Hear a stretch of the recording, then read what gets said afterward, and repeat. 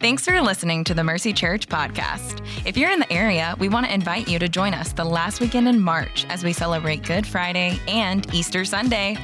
Good Friday services will be at 6 p.m. on Friday evening, and then on Sunday morning, we invite you to join us for a time of worship, a message, and baptisms.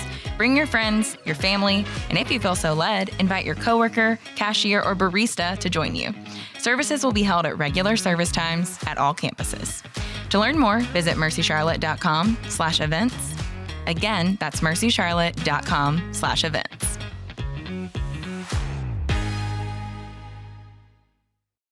Good morning, Mercy Church. How are you guys doing this morning?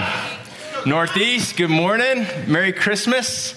Hope you guys are doing well. Hope you're having a good weekend. And hopefully you guys know that Christmas is right around the corner. If you don't, stores are still open.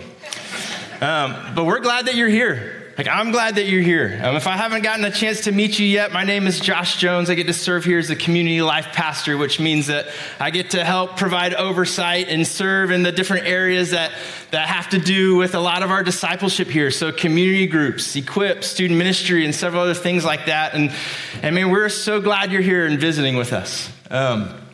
As you guys will see, that one of the things that we value is that we always want to be keeping the gospel at the center of everything that we do. So that includes our time in corporate worship. We want to value that greatly. We want to value helping you take your next step in following Jesus, wherever that may be. We know that people come here from a variety of different backgrounds and experiences, and God's gifted you with different things, and we want to be a part of helping you figure out the next step that God has for you in following him. We also have a really high value on community, right? We believe that God desires for us to grow in Christ's likeness, surrounded by other brothers and sisters in Christ. And so we've got different community groups scattered throughout Charlotte, where we get to gather together and help exactly just that, help each other grow in becoming more like Christ. So if you are visiting with us or you're new here, we would love for you to connect to the body of Christ here at Mercy and join in what we're doing as we're trying to become more like Christ together. But as we kick off our time this morning in our fourth lesson in our Advent series, I want to start off by asking a question. What would you be willing to do for 50 grand? What would you be willing to step into if you knew that on the other side of it, there would be a payday? What would you be willing to give? What would you be willing to sacrifice? I used to love watching a TV show called Fear Factor. I don't know if you guys ever watched Fear Factor, but for those of you who haven't seen it, Fear Factor was a television game show where teams of men and women were pitted against each other in challenges that tested their fears, right? Their fear of heights. It tested their fear of like insects and all kinds of other crazy things. It tested how strong their gut was, like what could they eat, right? Things that you wouldn't even want to mention out loud. And they would do it and they would step into it willingly to try and win $50,000. I remember watching this show and cringing at the challenges that involved eating nasty things or challenges that required you to let snakes or insects crawl all over you. But the stunts, right? Like the jumping from high places or running across airplane wings, like that's the kind of stuff that I'd be in for, right? I'd do that all day long. Right? And one of the episodes was literally described as airplane walk, snake face-off, car launch. Right? Like airplane walk, I'm good with.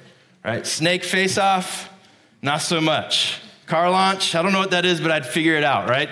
And the other one was like truck jump, worm coffin, catapult. Like again, truck jump, good. Worm coffin, no. Right? We're not worm coffining it, right? But this show, they would have contestants literally lined up for days, willing to subject themselves to all this stuff for $50,000. But what if we took this game and we flipped the rules a little bit? Right? What if the contestants had to perform these death-defying stunts, eat gross insects and bugs, all so that someone else could take home the 50 grand? Would they do it? Or do you think they could even find anybody to participate in this game? What about you? Right, would you do it? Would you be willing to step in and face your fears, the things that would terrify you for someone else's benefit? Hold on right here, and we're going to circle back around to this. I think it will make sense while we start out this way. But when you and I think about Christmas, right? Our minds can often run in a bunch of different directions. Right? We think about lights, we think about decorations, we think about parties and presents. We think about helping those in need. We think about the birth of Jesus and even the life of Jesus, but maybe we don't give as much time to thinking about the what, like what he came to do and what he did while he was here, what he stepped into when he came into the world. And over the past several weeks, as we've been in our Advent series, we've been looking in the book of Isaiah. Right, and we've seen that Isaiah talks all about Jesus. And I love that so much because it wasn't for me, it wasn't until after college that I started to gain this understanding that Jesus wasn't just talked about in the New Testament and in the Old Testament was all about God the Father, but Jesus is present throughout the whole thing from Genesis to Revelation. Right, and so we see Jesus in Genesis. Right? And then we see John, the apostle, talk about how Jesus was there at the beginning of the foundations of the world, and actually that all things were made through him, that all things were made by him, and all things were made for him. Right? And as we watch the story, really, of humanity and creation begin to unfold in the scriptures, as we see man fall away from what God intended them to be because of sin, we also see a God who willingly steps in to our lives, a God who willingly sent his son Jesus to rescue us. We see Jesus, the Son of God, willing to leave his throne in heaven to come to earth, born in a stable, right? Willing to suffer and die so that we might be forgiven. So mercy, as we enter into this week, I want to encourage us to just stop for a minute. Right, kids, like middle school students, high school students, college, wherever you are on the age range, let's just stop for a minute and consider Jesus, who willingly stepped into our world, right, our broken world, knowing that he would be rejected, knowing that he would suffer and he would die. And his reward would be your redemption. That's where this feeds back into Fear Factor. Right? They stepped into the things that scared them for their reward. Jesus stepped into things that would be horrific to us for our reward. And our text this morning is Isaiah 53. So if you have your Bibles, you can go ahead and open there. And here we find ourselves jumping into a song. All right, you guys maybe didn't know that Isaiah was a songwriter, but there's actually 4 songs in Isaiah, and they're called servant songs, and each one communicates something to us about the coming Savior. And the one we're going to look at this morning is the 4th and last of the servant songs, and it's a pretty popular one, right? If this was a 4-song album that you could download on iTunes, this song would be the one with the most downloads, right? Of the some 80 references to Isaiah in the New Testament, most of them come from this song. Right? And what's important for us to know as we get into this is that this song is all about Jesus. It's all about Jesus and how he willingly stepped into our broken world, our world that's been broken by sin. Right? He willingly stepped in to be our substitute. He took the punishment for sin that you and I deserve, the punishment that all humanity deserves. And this is exactly what the Apostle Paul is talking about in 2 Corinthians chapter 5, verse 21. He says, God made the one who didn't know sin to be sin for us, so that in him we might become the righteousness of God. It's called the great exchange, right? That our holy and righteous God would take on our sin and give us his righteousness. Jesus, the servant, stepped into our world and became sin so that in him we could be forgiven. And this is what I want us to hear this morning. Like, this is the image of God that I hope that we can walk out with. And is that we have a God, we serve a God that steps in and not away. And that's good news. Right? Isn't that what we long for from God and from others, is just a willingness to step in and not away?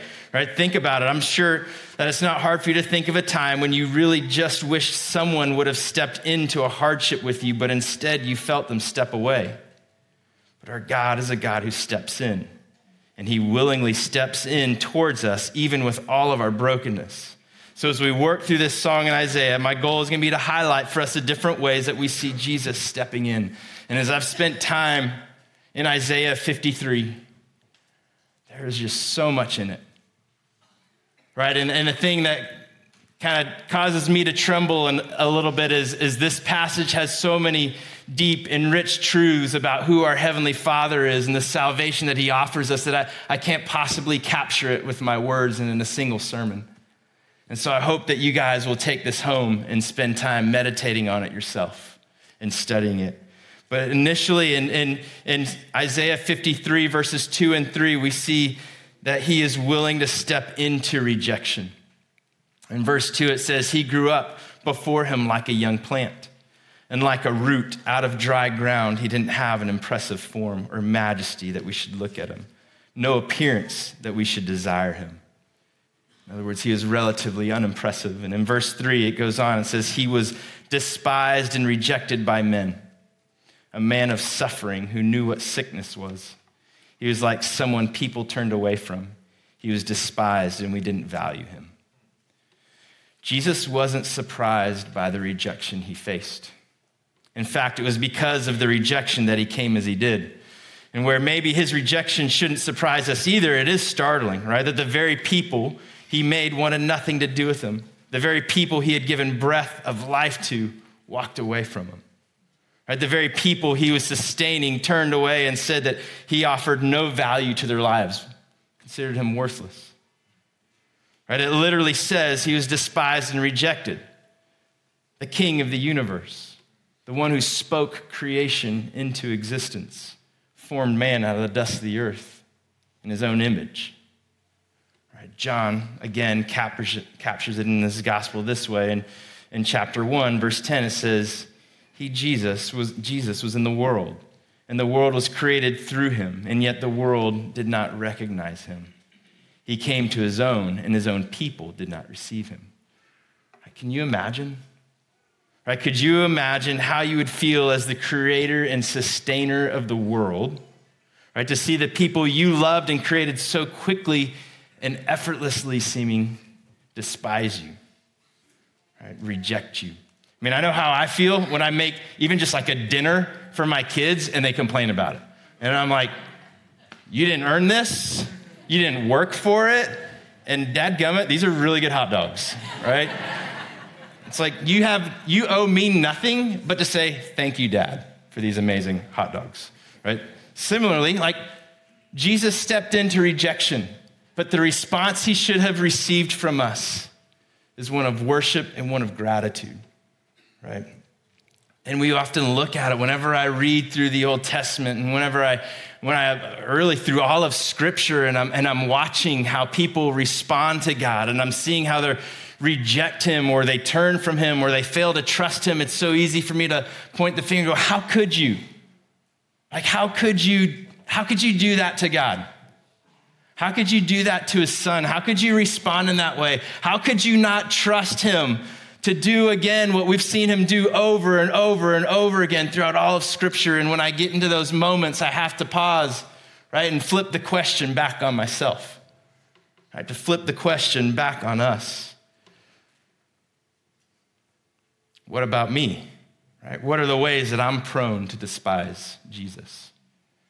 Right? What are the ways that I'm prone to walk away from him and treat him as though he had no value and was worthless? Right, and since it's Christmas, right, we'll use this as an example. Right? What's most central in your home right now? Right, is it the tree in all its splendor, the beautifully wrapped presents, or is it giving thanks to the one who made you and gave his life so that you could have life? And I'm not suggesting that you replace your tree with a nativity set. That might be a good idea. But I do think if we're not careful, we can get so caught up with the festivities of Christmas and the celebrations that we miss giving thanks and praise to our Savior. And that's just Christmas, right? But we could go on and listing ways that we despise and reject Jesus in our daily lives, right? Every time we prefer ourselves to someone else, right? Every time we prioritize our desire and passions over obedience, we are essentially despising. And that's a strong word. We're despising Jesus and failing to value and prioritize the authority he should have, rightfully deserves to have over our lives. But in spite of all this, right, in spite of our rejection of him, in spite of man's rejection of him, he still willingly steps in And in verse 4 through 6, we see that he willingly stepped in to bear our sin.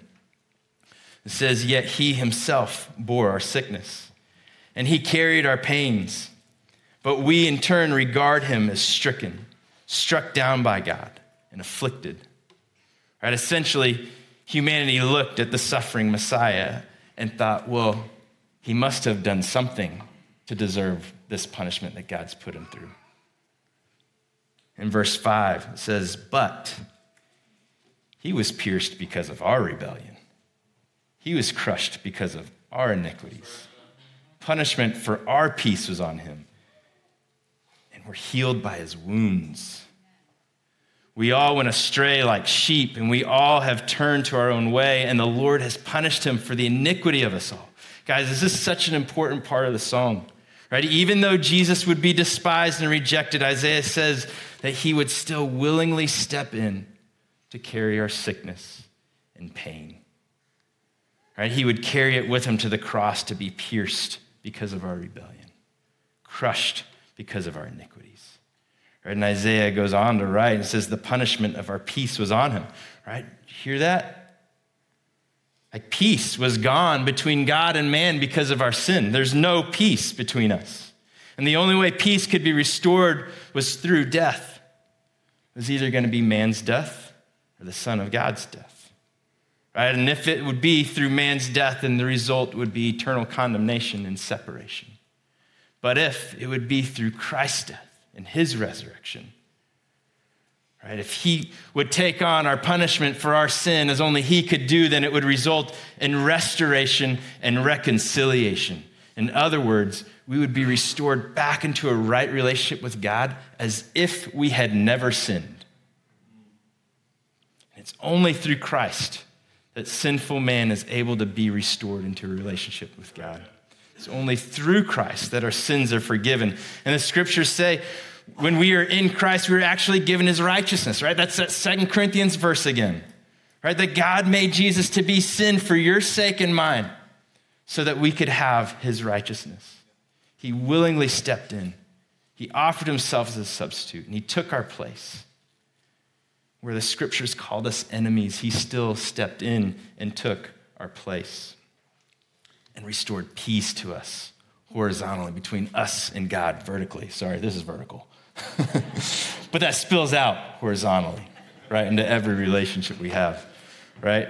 And I believe that God puts a desire in our hearts for peace, right? You can even meet people on the street who don't have much of an opinion on who God is or even their need for salvation, and they can articulate a desire for peace, or they can understand that they don't currently have peace. And I think in a way that this is God providing a whisper to us, letting us know that something's off, right? And that something that's off doesn't first have to do with our relationships with people or our circumstances.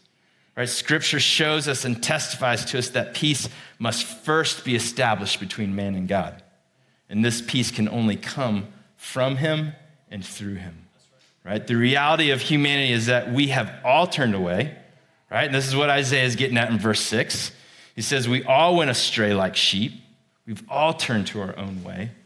We have tried to make our own way by looking to ourselves and to created things of this world to provide for us what only our Creator can give us, right? And rather than leaving all of humanity to suffer the just punishment that we deserve, right, God steps in. Right? He sent Jesus, and Jesus came, and he willingly stepped in to suffer and die. And that brings us to our next point in verses 7 through 10. It says, he was oppressed and afflicted, yet he did not open his mouth. Like a lamb led to the slaughter, and like a sheep silent before her shearers, he did not open his mouth. He was taken away because of oppression and judgment, and who considered his fate? For he was cut off from the land of the living. He was struck because of my people's rebellion. He was assigned a grave with the wicked, but he was with a rich man at his death, because he had done no violence and had not spoken deceitfully. Yet the Lord was pleased to crush him severely. When you make him a guilt offering, he will see his seed, and he will prolong his days, and by his hand the Lord's pleasure will be accomplished. Oppressed, afflicted. Like a lamb, he would be killed. What a terrible assignment to step into, right? Is that a job description that anybody would want? The Son of God endured outrageous legal treatment, twisted justice from the hands of his oppressors. And it's interesting, I think, to see this in contrast to God's people, Israel, who at the time were experiencing suffering and oppression, right? Israel's suffering was the result of their sin and their rebellion against God. Right? Rather than trusting their heavenly Father, they chose to turn their own way, and now they were experiencing the consequences of that. Jesus, however, was perfect and innocent. Right? His suffering was undeserved, and yet he still willingly steps in as a substitute. He allowed others to kill him without protesting, which means he wasn't a helpless victim.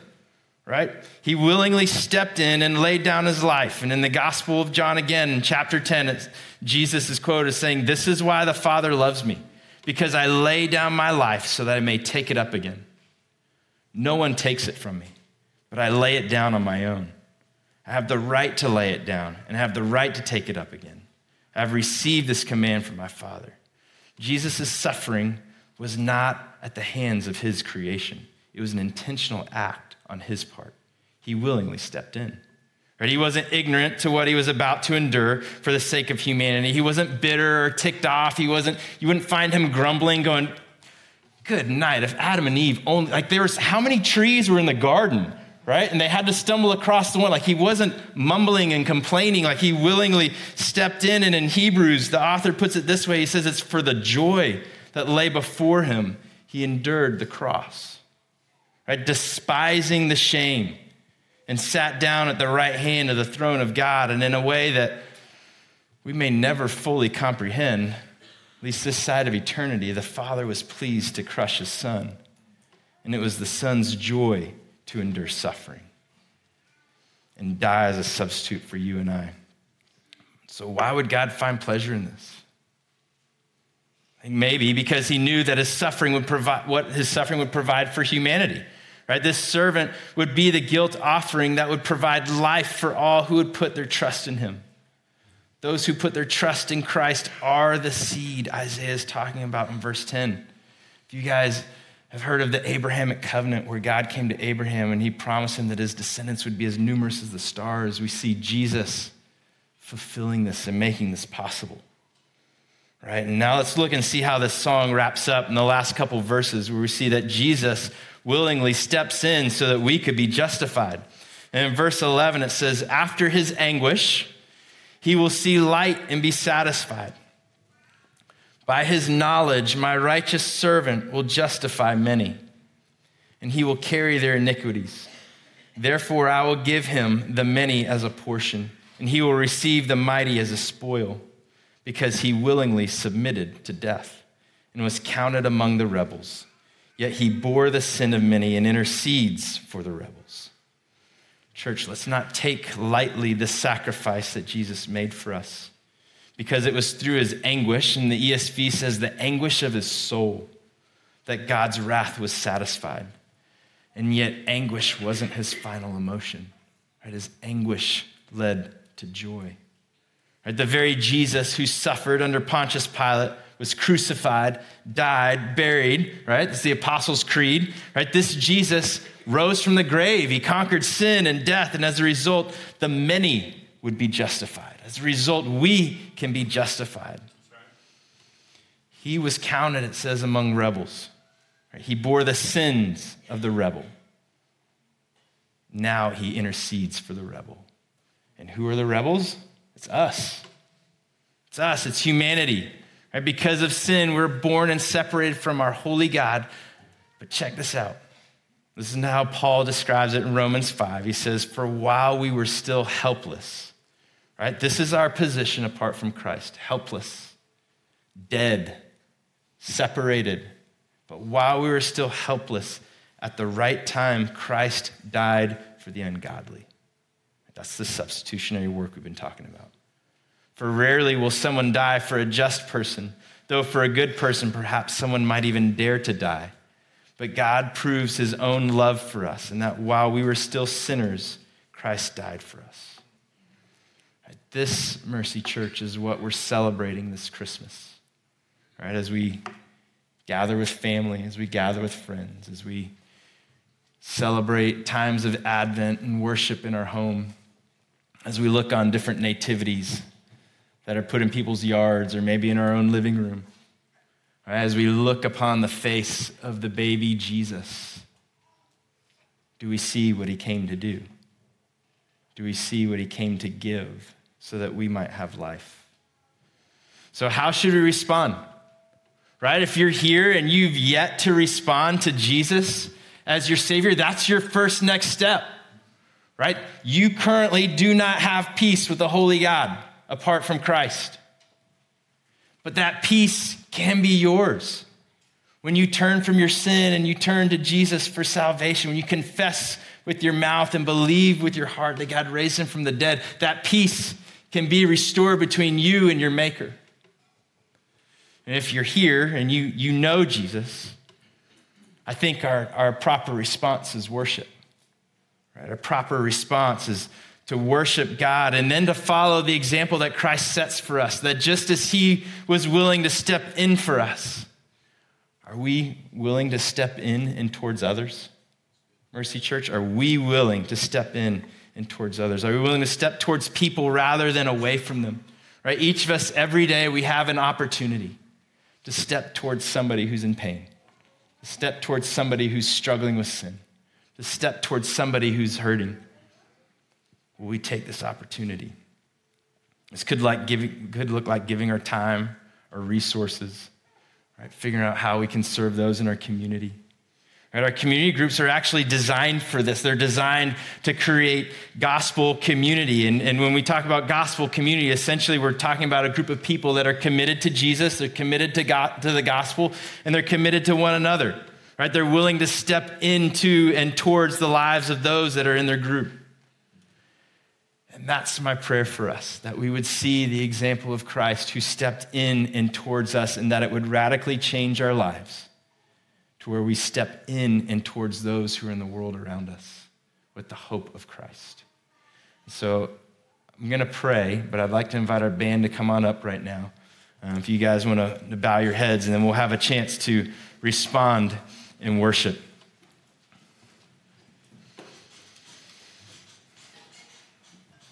God, we read in 1 Peter that Christ is our example and that we're to follow in his steps. God, when he was insulted, he did not insult in return. When he suffered, he did not threaten, but entrusted himself to the one who judges justly. God, would we be a people who wholly entrust ourselves and our circumstances to you who judges justly. God, as we enter into this week leading up to Christmas Day, God, we may remember what it is that Christ came to do on our behalf. He bore our sins in his body on the tree so that having died to sin, we might live for righteousness. By his wounds, we have been healed. For we were like sheep and we had gone astray, but God, now we can return to you through Christ as our shepherd and the overseer of our soul. And God, I pray that we would not forget, God, the gift that is. And that we wouldn't forget, God, the immeasurable display of your love towards us. God, that you would step in. God, while we were still sinners, God, you stepped in to give us new life. It's in your son's name we pray. Amen.